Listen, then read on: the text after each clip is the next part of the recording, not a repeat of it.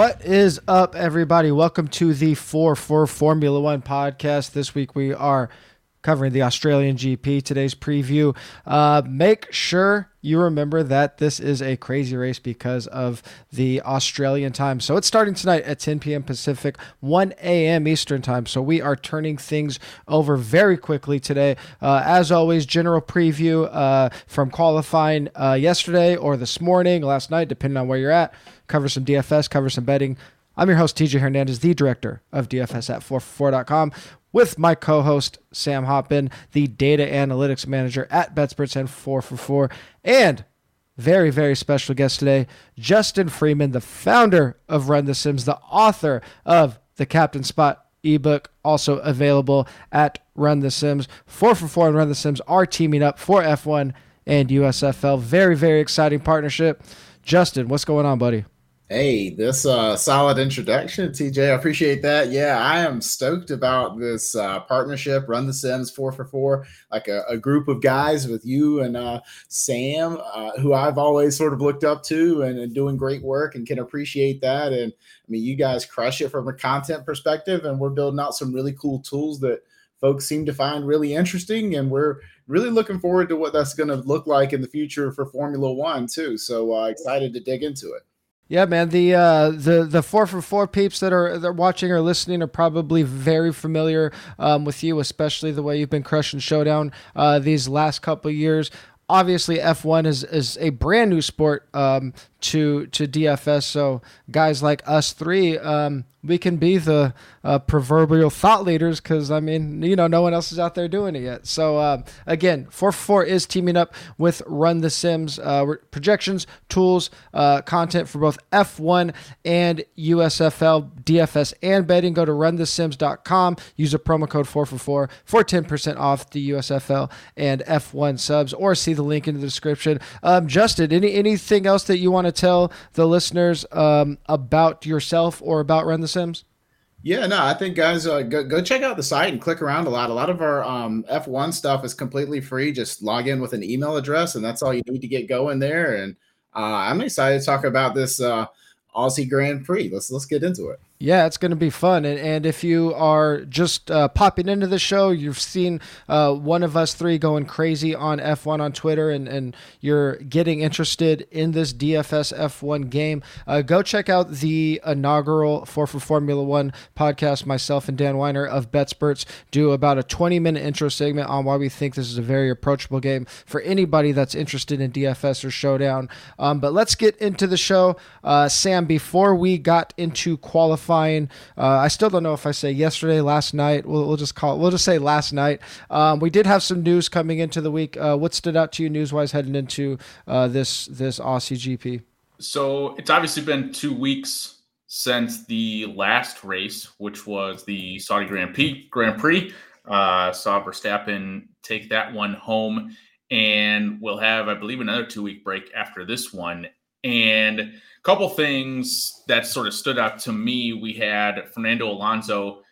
He's approaching his limit for power units. So throughout the course of the Formula One season, teams are only allowed 3 different power units to use in their car. This is only the 3rd race of the year. Now, granted, they can go back and use old ones, but it sounds like the one from Saudi has just been completely scrapped for him. So he is going to be using a new power unit this weekend. And another big change comes with Mercedes, who we've sort of been waiting for them to get it together and hopefully make these DFS contests more interesting from a, sort of splitting out the ownership a little bit more. But they are making their first major hardware change to their car this weekend as well. We'll get into it here in a little bit, but Hamilton and Russell finished P5 and P6 in qualifying. So it looks like, things are at least improved from last week, certainly for Hamilton. And then funny thing, they added a 4th DRS zone to the Grand Prix. Yep. And then 2 days ago, they got rid of it. So that back down to 3 DRS zones for the race tonight. or tomorrow again. We'll go with tonight. Yeah, we'll go tonight. So will be interesting to see how much overtaking there is. I think there are still opportunities even without that fourth DRS zone, but will be interesting to see how that changes things. Yeah, I think we have said so far on this podcast, we don't fancy ourselves as F1 experts. So how that fourth DFS zone being removed is to be seen. I think there'll still be plenty of overtaking just from what we've seen in the first two races, and the new design of the cars. We've seen it up front, in the middle, whether it be with teammates, whether it be with Leclerc and Verstappen. So I would definitely go on Twitter, check out some of the more technical F1 accounts, podcast shows to figure out how that will affect what's going on tomorrow. But I mean, I think probably our best primer guide is still going to be these betting markets. So let's jump into qualifying. What happened in qualifying, Dan? If you could throw that graphic up for us. As Sam noted, we saw Mercedes finish 5-6 in qualifying. The big surprise in qualifying was McLaren having 2 in the top 10. Lando coming in P4 in qualifying, Ricciardo in P7. Top 10 rounded out by 5 constructors. The other 5 all finishing outside the top 10. Had a lot of issues with Aston Martin, even struggling just to get out on the track. And then Stroll and Latifi had an incident where they weren't able to finish qualifying. Albon got a penalty. He was moved down to 20th, so he'll be starting last on the grid. Justin, anything stand out to you from qualifying last night? Yeah, I think one thing that stood out was just how much the markets moved around on Sainz, and we're still trying to figure out exactly what's going on with him and that car. Obviously, I mean, you can look at the graphic here, and we see that teams from the same constructor tend to cluster close to one another, and yet for the Ferrari cars, you've got Leclerc topping the pole and Sainz all the way down in ninth. Something's not quite right there with Sainz, and maybe it was just a poor qualifying performance. I mean, that does absolutely happen because he was absolutely tearing it up through the practice round. So be curious to know if you guys have any takes on maybe what went wrong in qualifying for him. So I messed up my recording of qualifying, and because of the accident in Q1, missed the entire part of Q3, but he was on pace, pretty close to Leclerc, Verstappen, and Perez for Q1 and Q2. Sounded like he was just a bit unlucky in Q3. And again, we'll talk about this a little bit more. You've got him right now at 6% ownership, and in the 9th spot will be interesting to see again, sort of where that actually lands. But obviously Sainz the big surprise here. Yeah, I think, one, Sainz had some crazy porpoising issues. I believe it was in Q3. They were showing his car coming down the straight, and it was bouncing like crazy. His pace was fantastic. I believe he had a little bit of bad luck. I don't remember if it was a red or a yellow flag, but I think it came out while he was on a hot lap and he wasn't able to record that time. So I think that had a little bit to do with it. But from a DFS perspective, him starting all the way at 9th, he's probably going to have the pace to climb the grid a bit, but because he is in a Ferrari, his salary is probably going to be pretty prohibitive at that 9,800. Like, you need to be shooting for first when you're paying up that much with the way salaries are right now. We'll get into that as well, which I think is probably a reason we're still going to be pretty cool on Ferrari. I'm sorry, on Mercedes. Lewis is still at 94. George Russell's at 8,600. So they are cheaper than the top guys, but they're not so cheap that you can afford to really take much on with them. I just don't think they have a clear shot to a first place or even a podium at this point, just because even though they're both top 5, it's just still clear that everybody's pace is way behind Ferrari and Red Bull. Let's jump into one last thing real quick. Yeah, definitely.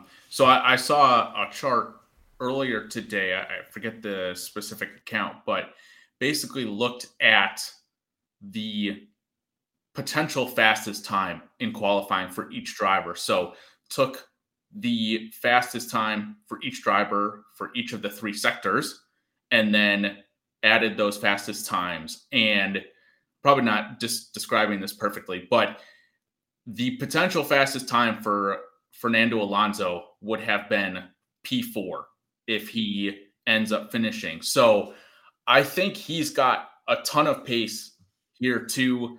Again, finishes behind Ocon. So we'll see if that impacts his ownership at all. But certainly something that, again, stood out to me. Yeah, I guess we forgot to mention that was a big incident in Q3. Alonso was unable to downshift on coming out of one of the corners, which obviously caused him to not be able to slow down the car as much. So he went into the wall. His pace was crazy, and that's gonna have a lot of impact on what we're going to talk about in this DFS strategy, the meat of the show. So let's get into just what we're going to be doing before we get into the strategy this week going forward. Dan, if you could just throw up the graphic of the optimal rates that Justin has on Run the Sims. And Justin, if you can just kind of explain what we're looking at here and what the basis of our analysis every week is going to be based off of this.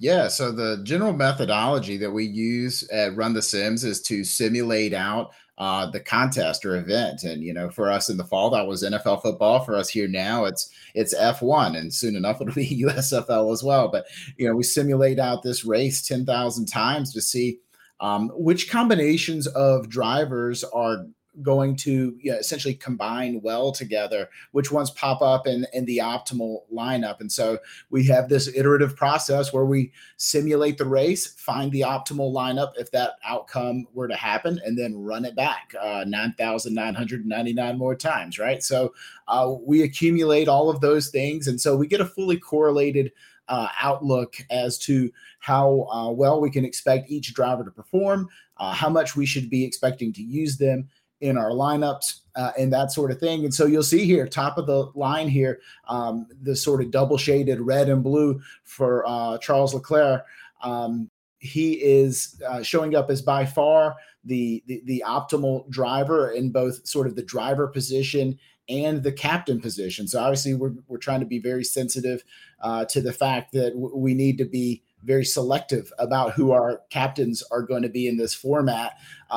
There's obviously some opportunities to save money by going with cheaper options, but in terms of like just sort of locked and loaded best option on the slate, chalky option probably, that's going to be Charles there at the top spot. And you can work your way all the way down, and towards the bottom there, you'll see the constructors, and you'll see Red Bull and Ferrari 1, 2 there.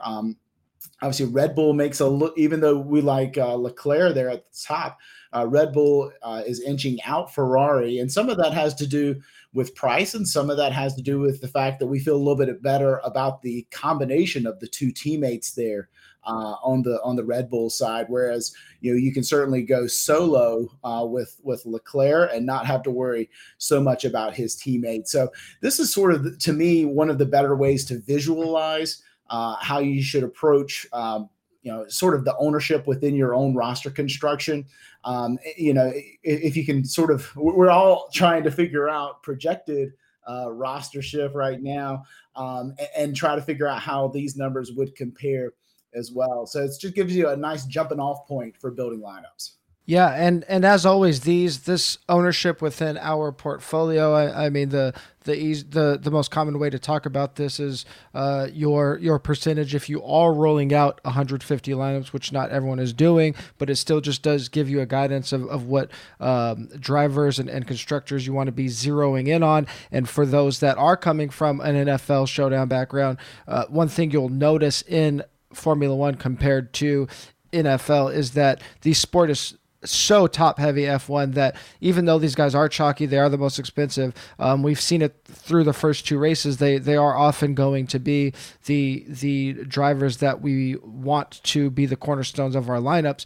And it's always relative to the projected ownership percentages. So as we get later into the season, we'll be able to tweak those ownership percentages more, get a really good idea of what they are going to be, and relate these optimal rates in our lineups to those ownership percentages being able to talk about whether we want to be overweight or underweight on those projections. But as we've talked about the first couple of weeks, this is still a very new DFS sport. We only have 2 trials so far, which is absolutely nothing. So just in general, through 2 weeks or 2 races, Sam, what have your general thoughts been on F1 DFS? It's still tough. It's still DFS, and to me, no DFS is easy. And there are so many different strategies you could try, but it seems like right now some of them are just dead. Like we said, we need some of these McLarens and Mercedes to be competitive at the top so that they take ownership away and take, some opportunities away from the other constructors as well. And just in seeing some of the way ownership has played out, it's basically just trying to figure out which teammate is going to finish ahead of one another, which it has been, something I think before the season started. And once we found out there was DFS, it was, okay, let's target those guys. Let's target the guys who are starting ahead. Now I'm starting to just be like, I'm going to target the guys who are starting behind because they're going to come with less ownership and hope for some chaos. And like you said, when we do get that first big crash, and it's going to happen eventually, then I think the landscape changes drastically because people will see that the chalk isn't always going to hit. It's going to very often, I think, more times than not, but I think that's where I'm at right now. Yeah, so what Sam is talking about, for those that haven't played yet, if a driver finishes in front of their teammate, they get 5 points. First place gets 25 points. You're getting 20% of the points just for finishing ahead of your teammates of what the guy getting first place is. So there's huge value in being able to nail down a cheap or affordable driver that finishes ahead of his teammates. Those 5 points are huge, and we've seen even just last week the cheap teammate that's starting ahead of his teammate on the grid, their ownership has been exponentially higher. So trying to figure out whether you're chasing that top 5 or looking for the ownership value has been a very interesting strategy idea to kind of parse through over these first 2 races. Justin, you've been going hard on these first 2 weeks. I believe you locked down a dupe for first place in the Saudi Arabian GP. So what have you noticed as somebody with a showdown background in this brand new DFS sport? Yeah, I'd say, we're obviously used to avoiding dupes at all costs in showdown. That's just sort of the standardized gospel at this point as to how you play a showdown format. And it intuitively makes sense because even though you're taking a great chance at a good score, you're obviously sacrificing EV by factors at a time for each and every person that dupes you. And that's more profound when you go from 0 dupes to 1 dupe and then 1 to 2. And it gets a little bit less profound as you go along. But you're seeing that top spot get chopped up a bunch of ways.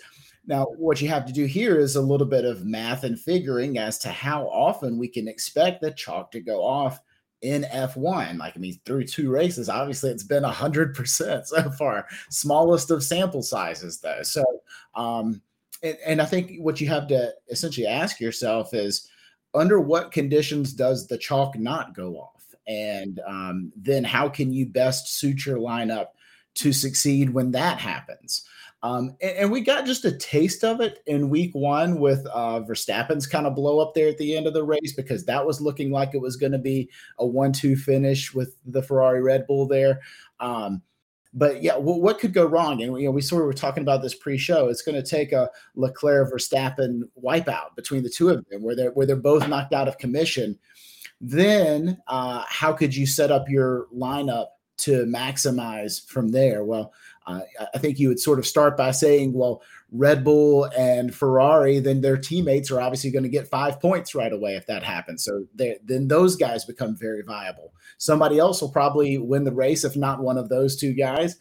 and you're probably looking for a different constructor possibly in that situation. So you just have to think about things holistically. It's okay to have, a mega chop. Like I don't know that it's worth avoiding. I think right now we're so early and the ownership projections are very vague right now to give us a chance to really take definitive stands. That for right now, it may be okay to just play the best plays, especially if you're not going to be doing a ton of lineup. Yeah, the thing that's been painfully obvious through these first couple weeks has just been the dupe problem that you've mentioned. That DraftKings did raise the floor of the salaries from the first race. I mean, 2 races ago, it was a sport that had never been played in the DFS format before. Salaries came out a couple weeks before the race, so floors were just way too low. They tightened up salaries a little bit for this Saudi GP. We saw the salary floor get raised from 2,000 to 3,000. The ceiling of the constructors and the captains or the top drivers didn't go up that much, so we're still going to see a lot of very similar lineups. The thing that I would point out, and what Justin alluded to, is we haven't seen that total chaos yet. And even though Formula One is a relatively low variance sport, it is very top heavy, there are going to be weeks where the crap hits the fan and an Alpine or a McLaren has a double podium or a win, and we don't even see Red Bull on there. Those type of things are just going to happen over the course of 23 races. Now, are we going to predict when they happen and have 0% Red Bull or Ferrari? You're just never going to have that, but you want to set yourself up to be able to benefit from those things when they do happen. And I think people also really get lost if you are looking at it from a long-term DFS grinder standpoint. Yeah, it is nice every week to be able to have that lineup that can chop first place, and you turn your $15 entry into $1,500 or $2,000, whatever first place is. But that's what we're trying to do. We're trying to, at the end of these 23 races, have as much profit as possible. And if you just have the 1 week where you don't chop first place and you bring home that $50K, that makes your season. So you do want to give yourself some outs to at least have a chance to do that. But at the end of the DFS portion, we will get into some specific strategies that we are thinking about in terms of lineup building and salary construction. But let's jump into just value for the week. And I'm going to do this a little bit different than we have over the first couple of podcasts. We'll just go kind of team by team here, since that +5 has been so important, and just talk about where we think the value lies. So we'll start with McLaren because they were the big surprise in qualifying. Lando finishing P4 at 6,400. Ricciardo only 3 spots back at P7 at 5,200. So even though Ricciardo is finishing behind Lando, he has $1,200 less. So Sam, do you see that they're in a very awkward salary range if you are assuming Red Bull Ferrari build? So 1, do you even see yourself approaching the salary range? 2, if so, do you have a favorite between Lando and Ricciardo? So I think, and we talked a little bit about this before the show, if you're going to go with Lando, slot him into your captain spot, because it's going to open up so many more opportunities to squeeze in both, maybe I haven't tried this, but maybe Verstappen and Leclerc.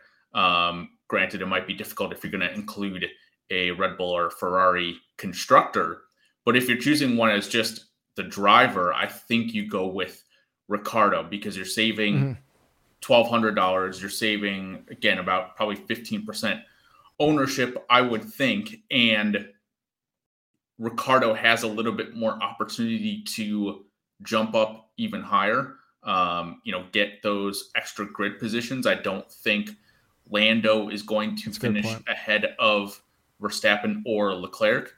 So I would probably, that's how I'm playing it right now, is that if I'm going to play Lando, I'm going to throw him into my captain spot.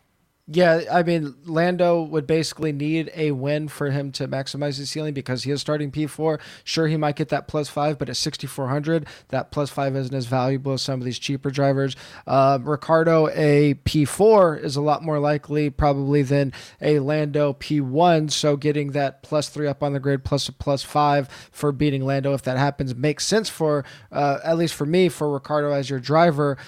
Justin, do you agree with Sam's assessment? And if you do agree, what's a rough percentage of Lando captain lineups that would make sense to you?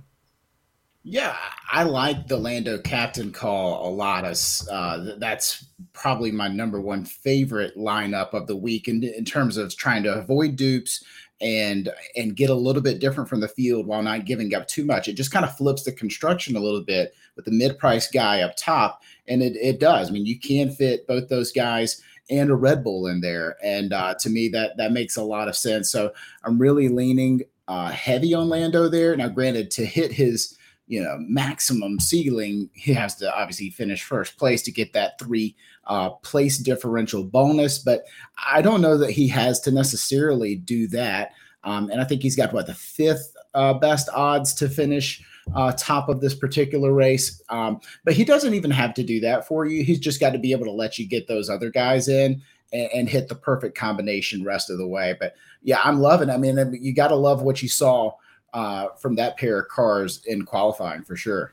Yeah, Lando's plus 3,500 on DraftKings, so actually 6 right behind Lewis. But I think if you are somebody that's rolling out 150 lineups, this will actually be, I think this could be the ownership analysis that could swing the fortunes this week, because you got name value on both Lando and Ricardo. You got Ricardo for his home race, which I don't know how much American players are going to factor that in. But I think McLaren name value in general can be really interesting. So I think this will be the biggest ownership quandary of the week. So I do like your guys' call. I haven't even started building it, so how that fits into my portfolio is TBD. But let's jump ahead to Aston Martin, and these have been my favorite kind of back and forth to figure out so far in DFS. These guys in the back of the pack that are cheap, trying to figure out, and we've seen whoever's starting ahead on these cheap teams, their ownership has been way higher. So for Aston Martin, we have Vettel at 3,600 starting in P17, Stroll down at P19 at 3,200. Justin, what's your take on these Aston Martin teammates this week? Yeah, I mean, neither guy you're super excited about jamming. You're probably playing either of them as a result of what it allows you to do with the rest of your lineup. And the same thing goes with the Williams guys. I mean, the bottom four cars are combinations of Aston Martin and Williams cars down there. So, pick your poison. I think you're obviously, what you're trying to get here is you're trying to avoid the negative, right? You're trying to avoid that minus 3 point differential, and you're trying to get the beat the teammate bonus. So that 5 points that you can get there. And, based on things right now, it looks like Vettel is a better bet to beat out Stroll there among the Aston Martin teammates. As we look over at the Sims, let's see here. There's the Aston Martin cars are not super high. They're kind of right in the middle there. So yeah, you can, that to me is a perfect example to fire up the sim results and let that be your tiebreaker for you. As both guys, obviously, the guy who I sort of really am drawn to in that bottom bargain bin price range is Latifi, just mostly because he's the cheapest of the group.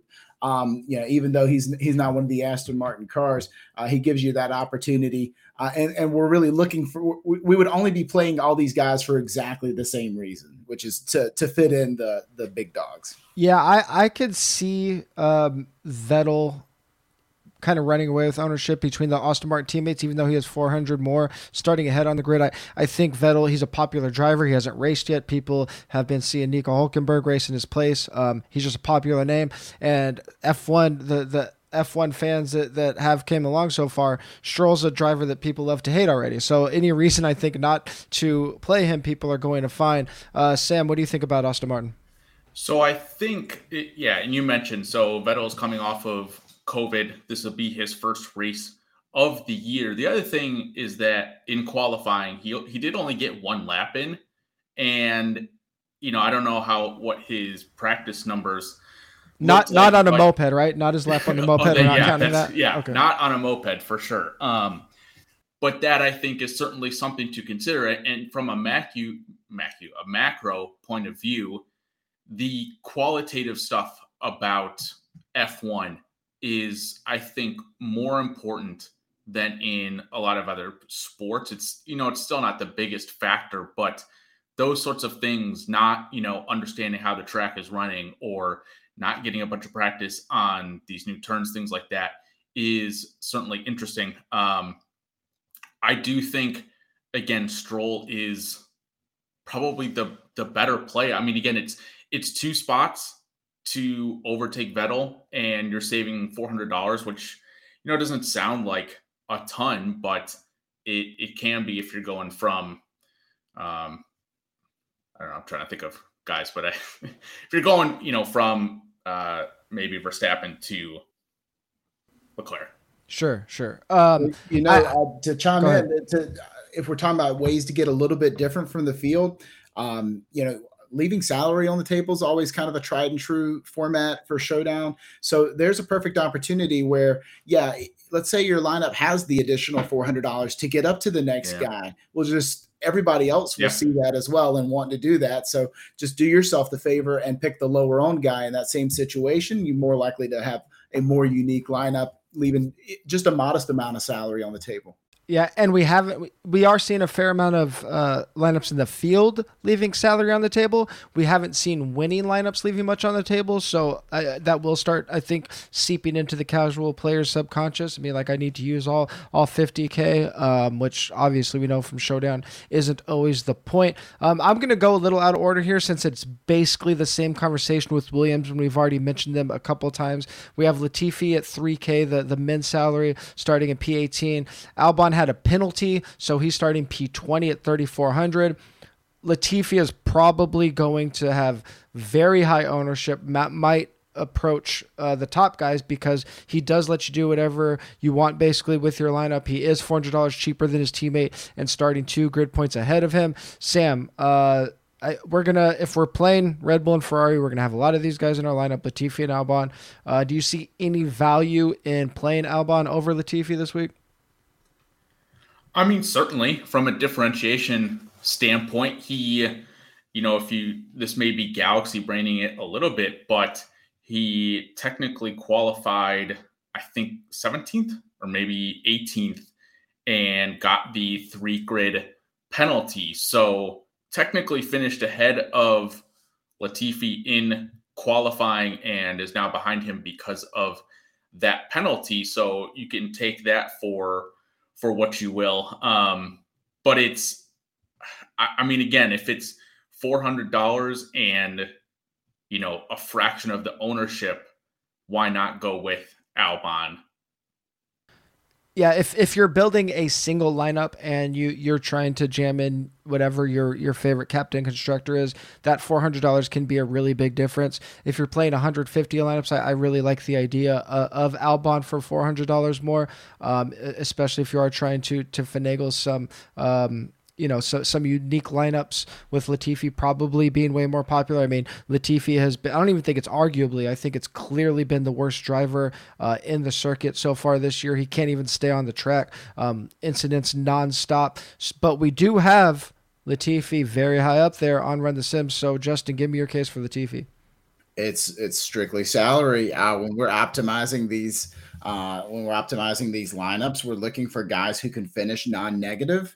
And simply allow you to do what you needed to do last week. We talked about this. Latifi was in the optimal last week with a goose egg, and that was enough. That was all you needed. All you needed was the remainder of your salary to go towards the right guys. And those salary constraints have a very real possibility of being sort of a necessary bumper for you for the entire season, unless DraftKings makes some major modifications. So that's really all it is the vast number of additional other combinations that it unlocks by having that additional $400.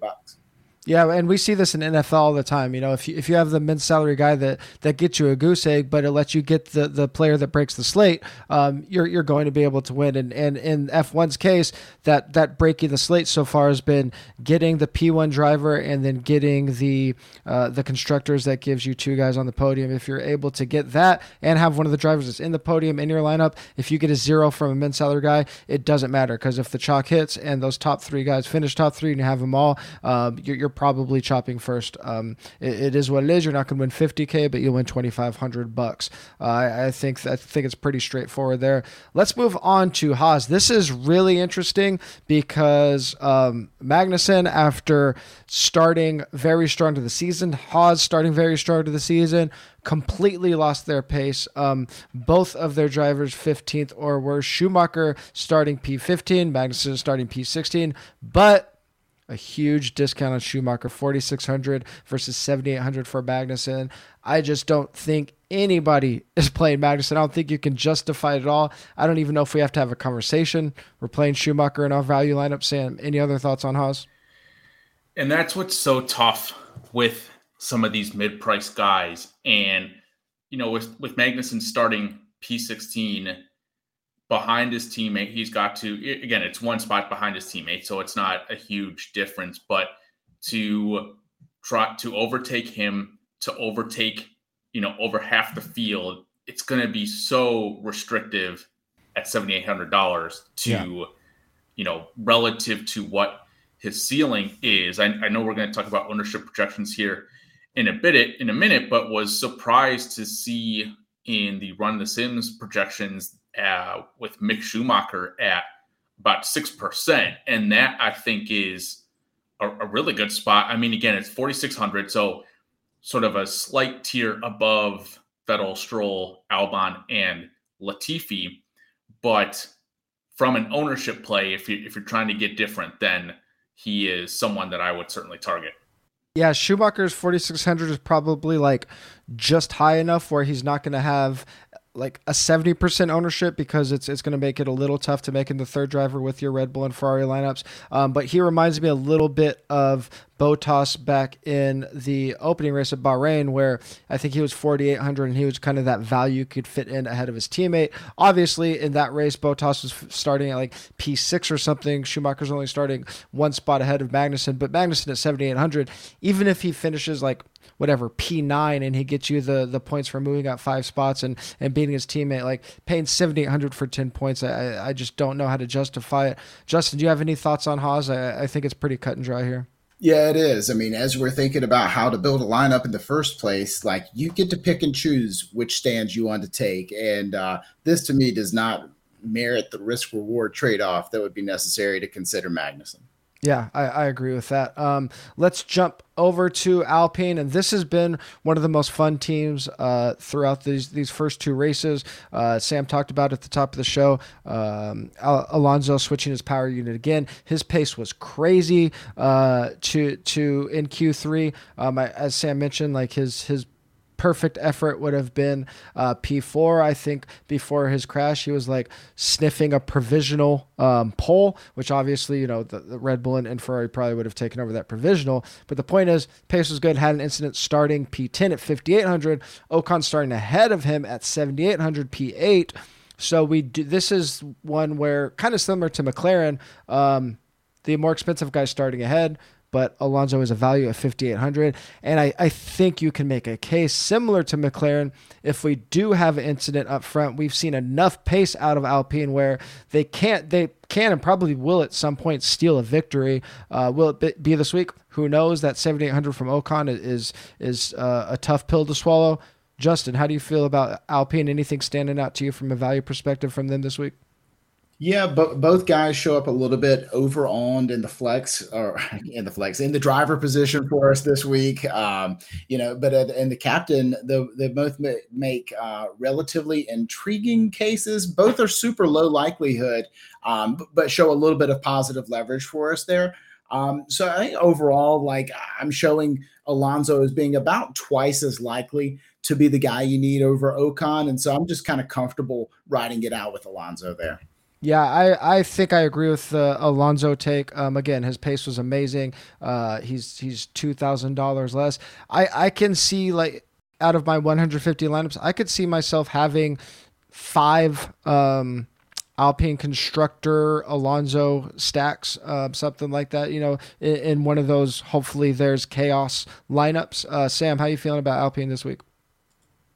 I went into the week super excited about Alonso. He showed in Saudi Arabia that he was likely the better driver than Ocon, but was not able to finish the race.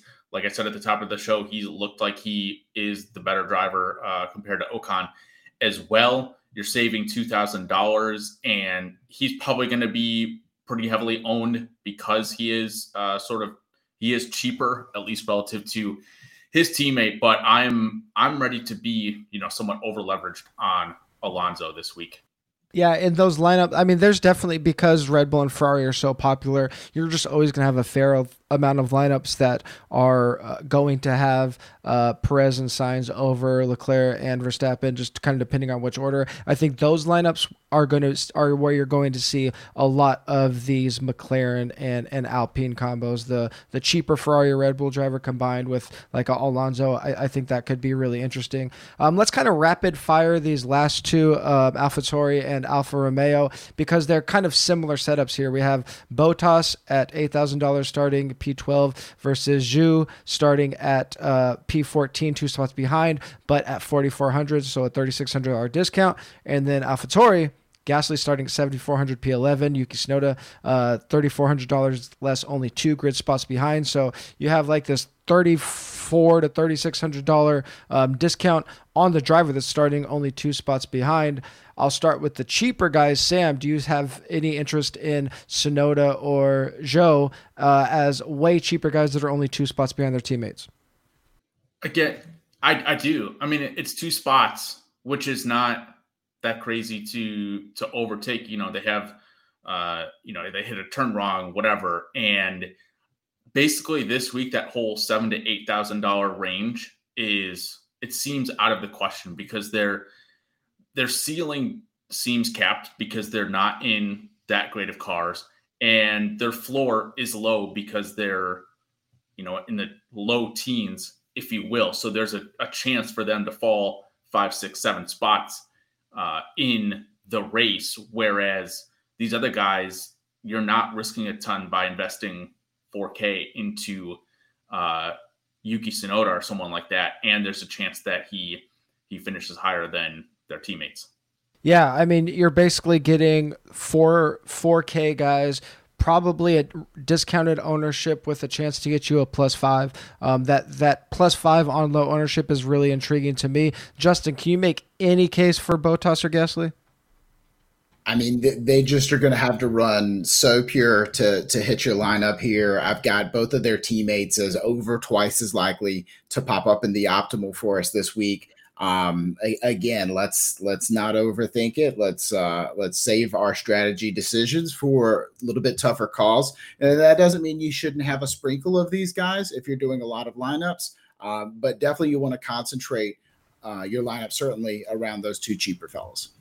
Absolutely. I do think it will be interesting, because I'm sure this will come up at some point when we get these guys like Ocon, Bottas, and Gasly finishing, or starting maybe 7th through 9th, and the rest finishing in the mid-teens, because again, that's where they've got a chance to finish top 5 or something like that, and potentially pay off their salary. But that is certainly not the case right now.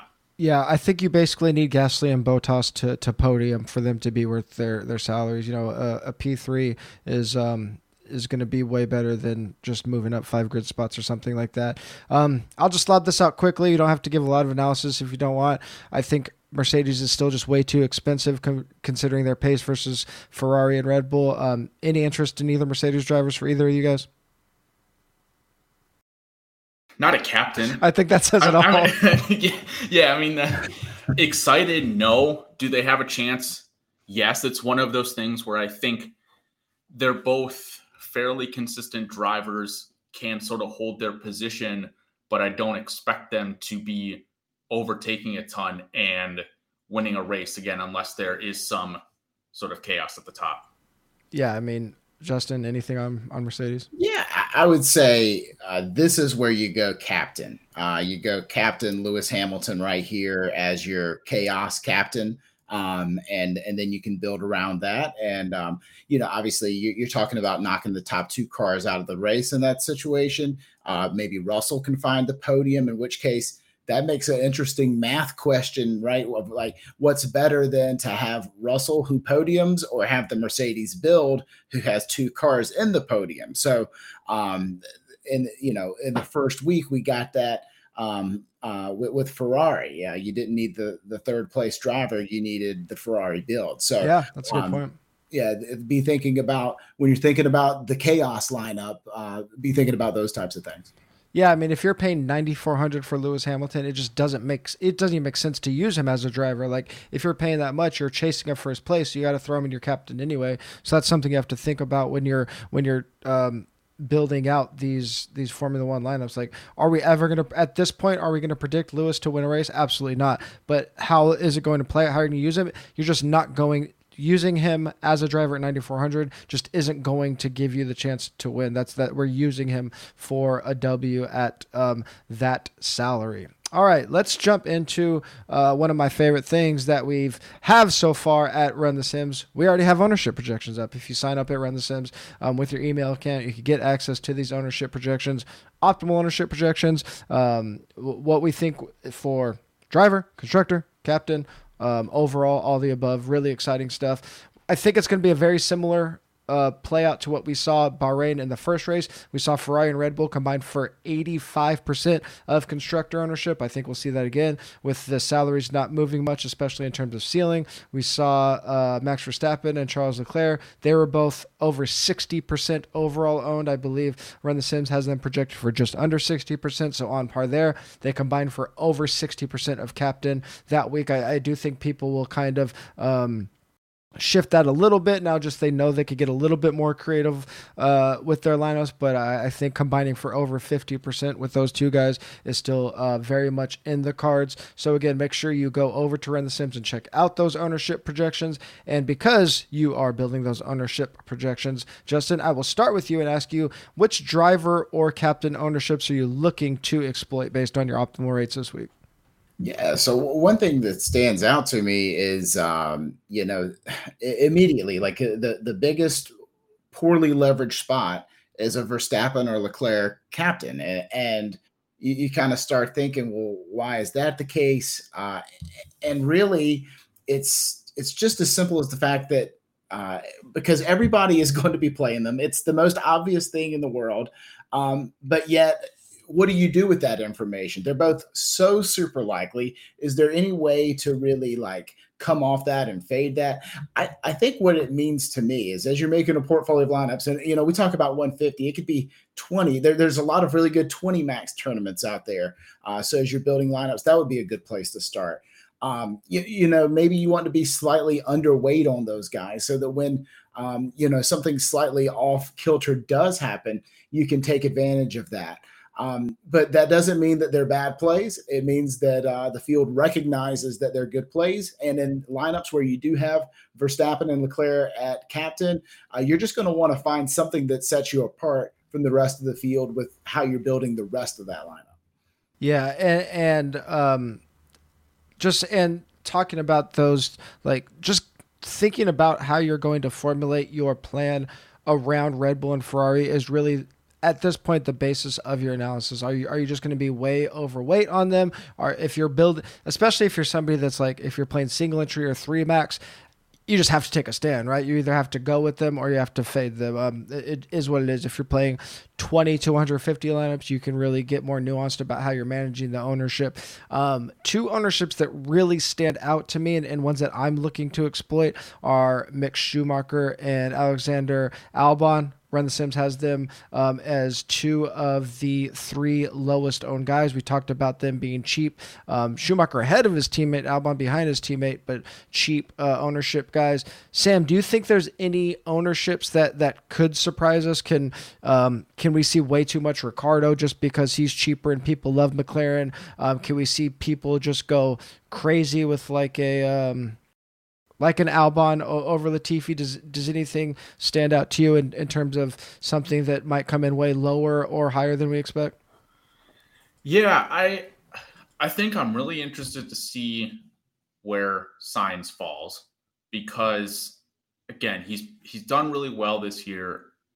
I think a lot of people will understand that he struggled in Q3, maybe. At least the people listening to this podcast will understand that.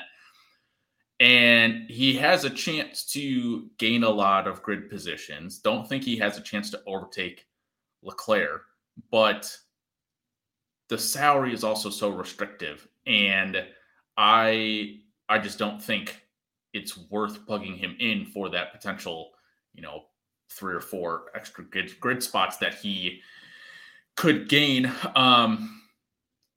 Yeah, I mean the Schumacher ownership, like I pointed out, is certainly interesting to me, and I think is something I hope to exploit this weekend, because Haas has shown the first couple races that they've been pretty reliable and never one to shy away from rooting for Gunther Steiner. And yeah, I think the reason, even though Mick is starting ahead of Magnussen and is cheaper, I think Magnussen's pace has just been so much better this year that I think it could cause people to be really shy about Schumacher. So I think. Obviously, I haven't started building it, but as we've talked through this podcast, I feel like Schumacher is a guy that I could end up being way overweight on. Let's talk about the all-important captain spot, and I'll just give you a very simple question, Sam. Over or underweight on Max and Charles captain ownership? I would say over. I mean, again, I know... And we're assuming they're both around 25 to 30%. Does that sound about right?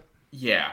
I mean, I would have no qualms with, so that's 50% combined. I would have no qualms with 3/4, 2/3 of your lineups being those two at captain. They both shown they have the pace. They, aside from the first race, they have the reliability as well. They are the number one sort of driver in the hierarchy on their teams. And they both have the skill as well. Yeah.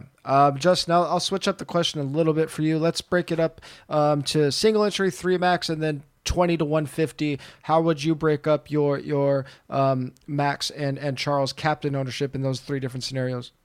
Yeah, I just feel a lot more comfortable with Charles than I do with Max this week. And I think the betting markets kind of proved that out a little bit. I mean, in qualifying, the final lap by Charles was about 0.3 better than anybody else during the entire practice, qualifying, anything. It was unbelievably fast. And so I think there's a real chance he just kind of dog walks this thing and runs away with it. So if I'm going to pick a guy, that's who I want to hitch my wagon to. And so I don't mind being maybe a little under on Max, a little heavy on Charles this week. But I think Lando is the guy who I really am targeting as being like my one off the wall guy and just sort of riding with him. Yeah. Is there anybody that you think after qualifying that we have projected kind of low that we discussed that could shoot up the ownership ranks by tomorrow?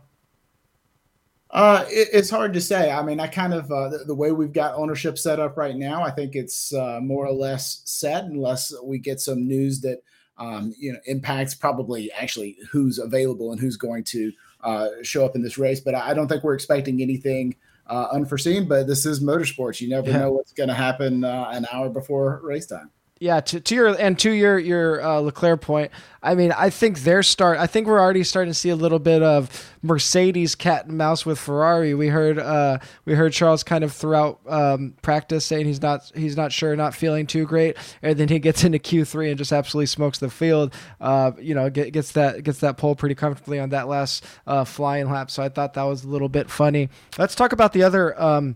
The other Red Bull and Ferrari drivers, starting with you, Justin. How are you going to integrate Sergio Perez and Carlos Sainz into your lineups if you are playing 20 to 150 lineups? Man, Sainz is he's the wild card. I definitely want to try to find ways to get him in there. I mean, the good news is that with either of those two guys, the sort of scared way out is just play the constructor. Instead of playing the second guy, just go constructor from that team, throw the other guy in the captain, and you don't necessarily have to choose. And so maybe as we talk about sort of single entry 3 max, that would probably be my preferred method of tiebreaker there, and pick the 2 guys from the opposing team. I think there's a lot of intriguing ways to try to separate these I don't have super high numbers for Sainz. My numbers seem to be a little bit scared off by the poor qualifying. And so he's probably the guy I will not take as many chances on. Sam, Sergio's obviously starting well ahead and $800 cheaper, but are you willing to go all in on Sergio over Sainz and say if you're playing 5 lineups, have 0 Sainz and all Sergio in your alternative lineups? I'm not. I find more appeal with Sainz because he has that opportunity to jump up the grid, and Sainz has just been extremely reliable. I think. I mean, I don't know the number off the top of my head, but I think he's had this amazing streak of points finishes over the last couple of years. And, Checo Perez has been good. The one thing that I just sort of thought of as you guys were talking is there a world where you do, and I don't know how the salary would work here and if it's even possible, but do a Leclerc captain, Sainz driver, and Red Bull constructor, because you have the opportunity for Sainz to jump up in the grid, potentially maybe overtake Perez, and Leclerc finish ahead, win the race, and then still get points from Max or something like that. I don't know how the salary would work out with that, but just something, if we're trying to differentiate, which I think we definitely are, we never talk about stacking drivers together because we want to maximize the ability to get that +5 from that one driver. But again, this is an opportunity where we all think that Sainz has an opportunity to jump up in the grid and get into the top 5. I think toying with combinations where you can, and this doesn't even just pertain to Red Bull and Ferrari, toying with combinations where you're targeting 4 out of the top 4 in your lineup, I think is something that is going to be a very interesting way to go away from like the traditional just having your captain and constructor and then the second driver from the top team. Let's kind of go like rapid fire here through these last couple of questions. Just tell me who they are and how much you would use them, let's just say out of 100 lineups. So Sam, other, let's say non-Red Bull and Ferrari captains to target, and how often would you use them? I definitely think Lando is in consideration. I think maybe 10 to 15%. Hamilton, if you, again, like you said, if you're going to use him as your captain, but those might be the only 4 that I'm truly considering. I'm more of a single entry or a 3 max player in DFS. So those are the 4 that I'm really looking at right now. Justin, alternative captains? Yeah, Lando's my guy. I got him at 28% currently in my lineup. So I've taken a pretty aggressive stand there. And just what I have in those builds, honestly, is a lot of Leclerc, Verstappen in there with them, plus a dominant constructor, and then mixing and matching the remaining 2 spots. After that, it looks like Perez is my highest off the wall guy there, coming in about 9%. Yeah, I think I think I'm going to sprinkle in some Alpine captains into my lineup. Justin, same question for you. Non-Red Bull Ferrari constructors, which ones do you like, and how often would you use them? I would probably net X them out of my player pool, honestly. I'm showing that they're all, like, even as low owned as they are, they're all still over owned, which is kind of crazy. Just go ahead and don't make it too cumbersome on yourself. But Mercedes definitely is the team showing just a slight bit of positive leverage. Sam, you got the huevos to throw a McLaren constructor into one of your 3 lineups? No. Why would I? I mean, again, like no, I don't. I Fair can't. Enough. No. The only argument is chaos, and I think maybe there's a big crash on turn 1. Lando's like close enough to the top couple that if he could hit these other guys, but no, it doesn't make sense with how good Ferrari and Red Bull have been. Yeah, I think if you could fit a a Red Bull or Ferrari winner, or sorry, a Red Bull or Ferrari teammates with a Mercedes constructor and not stack the constructor, I think that's probably the most interesting way to go. If you The get issue is if you get like a 1-2 out of Red Bull and a 3-4 out of Mercedes, something like that, I think it'd be interesting. if you're doing a McLaren or even Mercedes constructor, you're hoping for chaos. But what more so a McLaren constructor does for you is it opens up salary.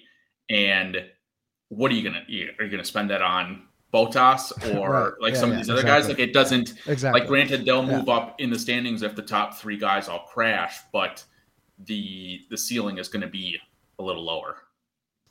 Yeah. I agree. I don't think I'm getting too frisky there. From a lineup construction standpoint, we have seen 96% of the lineups to finish in the top 1% of the main GPP on DraftKings stack their captain and constructor. I do not think you should be stacking 96% of your 100 lineups with captain and constructor. Sam, as a single entry 3 max guy, though, are you stacking captain and constructor in all of your single entry and 3 max? I am, because again, the it's just the guys that are going to be at the top. Like it's so tough to fade them. And you can take ownership into perspective, but that's, like Justin said, you just got to get different elsewhere. And that's what I'm going to do. Yeah, if you're playing, and especially because the fields are still so small on DraftKings outside of the biggest tournament, if you're playing a single entry tournament, one of those smaller ones, I think you have to do it with the upside. But in the biggest tournament, Justin, I think it's suboptimal if you're doing 100%. So if you're setting a rule in a lineup generator, like where are you maxing out your captain constructor stacks at? Yeah, that's a good question. And that's honestly one of the things. Once we get these sim tools up for everybody, it just eliminates that thought process for you and lets you lets the optimal result take over. Yeah, and I think we're seeing somewhere that number probably is a little closer to 65, 70%. Just guessing off the top of my head. Where the problem is, if you don't take that as like the locked in secret sauce, the number of combinations that permeates from there is just so large. It's almost like it's too easy of a thing to assume is right to do anything different. But obviously, if you're making 150, you definitely want to diversify that for sure. Yeah, I should be very clear here. We're talking about captain constructor stacks. Only 53% of the field has stacked captain and constructor, but again, 96% of the top 1% lineups have stacked that. But it has been very close. I think the difference between the winning lineups that had the captain and constructor versus lineups that stacked driver with constructor, just a couple fantasy points. So even if you're not stacking captain constructor, it's pretty hard to not be stacking driver with constructor. So make sure you're being cognizant of that. Justin, any alternative stacks? One thing that we haven't seen in the winning lineups yet, but we are seeing like in 10% of lineups is double stack. So say a captain constructor and then driver constructor, captain driver. Are you interested in any types of double stacks? Are you implementing that in your 150 at all? Yeah, I think that kind of happens naturally. You get that a lot. And I mean, a lot of that just has to do with the fact that these things are so tightly paired. I mean, with teammates racing with the same, equipment, you're going to get a lot of clustering. And that makes a lot of sense that, in a race where one teammate does well, the other one also does well. So yeah, I think it makes sense to bring a guy along. And, especially if you're, it may be cost prohibitive to do that with say the 2 premium constructors out there, but you can certainly mix it in with some of the others. And I think like McLaren would be a great way to take advantage of that this week. You just got to ask yourself then, does each driver have enough upside to overcome the 5 points that you're forfeiting by playing 2 teammates? Yeah, the argument against stacking driver is one of them obviously isn't going to get the +5 for finishing ahead of his teammates, but we saw, go back to the race in Bahrain, the winning lineup actually had George Russell finishing P4 instead of Lewis Hamilton finishing P3 because it allowed you more upside with his P4 finish versus a cheap guy that had a +5. So if you are going to be having a double stack where you're having a driver stack, you have to be very sure that that stack has top 5 upside. Both drivers need to have top 5 upside in both stacks. So just be very aware of that. Sam, any other just like unique strategies that you're thinking about, whether it be having mid-salary builds, leaving a ton of salary on the table, just anything that you're trying to build into your lineups that just besides just fading high ownership guys? So I'm avoiding those mid-salary guys, the 7 to 8K guys specifically that are only a couple of spots ahead of their teammates this week. I do think, again, if you're MMEing, there are some ways to leverage constructors like Alpine and McLaren and Mercedes. Not particularly fond of that in 3 max tournaments, but the leaving salary on the table is certainly interesting, because I do think that there are a lot of value plays under 4K this week. Yeah. Justin, I made a post on Twitter after the last race that kind of showed us the point of diminishing returns with leaving salary on the table, and I think that salary range should be very similar this week because salaries are so similar to the last race. Ownership's probably going to be so similar. And that range was like in the 47K to 48K. And when I say the point of diminishing returns, it's leaving so much salary on the table that you have minimal or no dupes. And then when you go beyond that, going down to 45,000, you're just leaving salary on the table, but you're not getting away from the number of dupes that you would at that range. So what's your approach to leaving salary on the table in your lineups this week? Yeah, well, I think people tend to have sort of psychological barriers here. This is sort of the soft skills of DFS, where, leaving $1,000 on the table is super uncomfortable for most people, especially if you're constructing your lineup on your phone. Your first thing you're going to want to do is say, which of these 6 people in my lineup could I upgrade with that $1,000? And that's what people do. So I think $1,000 is actually kind of a magic number mentally for people. So I think if you're going to experiment, then that's the way you're going to want to go. And what you're really hoping for there is some guy towards the bottom of the ladder gets super hot and actually outscores not only the people in his general range, but maybe even some guys in a tier or 2 above him. Maybe some guy off the radar comes in at P4 at the end of the day, and you just had to have him. And it wasn't just because he was the bargain guy. It was because he actually had a good day. And now you needed that exact combination of him with the other 5. And now you're cooking. So just, that's the type of result you're looking for. If you look, at your app and you see that the same guys that started bottom 5 in the race are still at the bottom 5, then you're probably going to need all the money. That's probably just the way it's going to work. So you want to, I'd say, even diversify your salary remaining portfolio as you're thinking about how you want to approach things. Absolutely.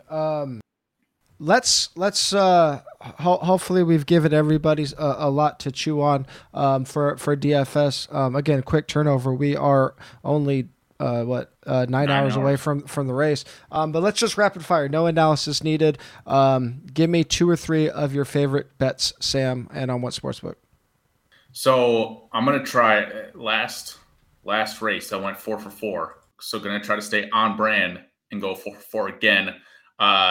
Definitely is not going to happen. But first bet, Latifi not to finish the race. This is plus 225 on Caesars. It seems like he should be closer to even odds at this point. Even if you do assign fault to Gasly on the wreck in qualifying, Latifi went off the track earlier in qualifying on his own.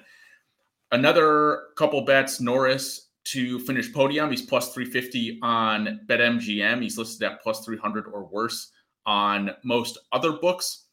I do like Bottas to finish in the points. He's minus 105 on DK. And then again, I mentioned last time that wanted to target more of these matchup type bets, and there's a bit of juice on this one, but Fernando Alonso finishing ahead of Esteban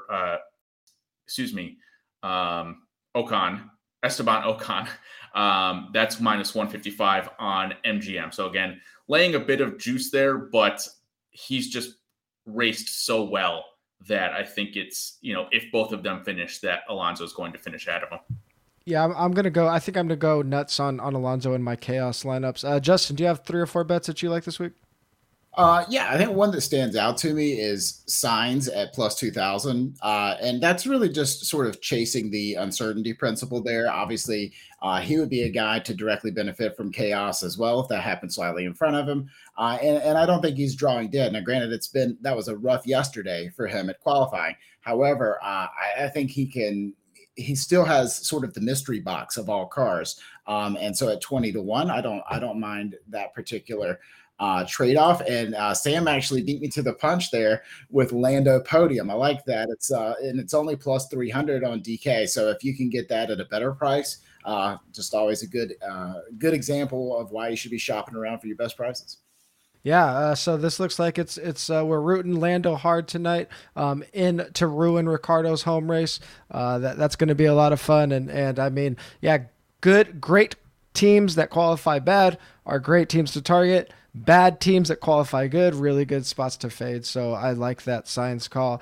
Thank you for everybody that listened today. Hopefully you guys have a great week of betting in DFS. We will be back Monday with the Australian Grand Prix recap again. If you haven't signed up for Run the Sims, they will be providing 4for4 with all of our F1 and USFL content, tools, projections. So go to runthesims.com and use the promo code 4for4 for 10% off at Run the Sims. If you haven't got your 4for4 subscription yet, you can get a free pro sub by depositing at least $10 on Underdog Fantasy. Use the promo code 4for4 at Underdog. You'll also get a deposit bonus up to $100 match. You must be a new Underdog subscriber. See the link in the YouTube description, and we have a ton of Underdog tools and content already available on 4for4. Make sure you are checking out the 4for4 betting plan. Ton of golf, basketball analysis on there. We're in the middle of the Masters right now, so you can probably still get some Sunday bets on there. Make sure you're checking out BetSports Golf, which just launched. Amazing stuff going on over there in conjunction with 4for4. And keep an eye out for the BetSports bundle. We are going to, at some point, have a way for you guys to get access to all of the great BetSports teams in one easy price. If you are listening on iTunes, please give us a 5-star rating and subscribe. If you're watching on YouTube, please like the show and subscribe to our channel. Make sure you are following all of us. 4for4 is at 4for4 football. Check out BetSports at BetSports Golf. Sam is at Sam Hoppin. Justin is at Justin Freeman 18. Run the Sims is at Run the Sims. I'm at TJ Hernandez. We'll talk to you guys on Monday.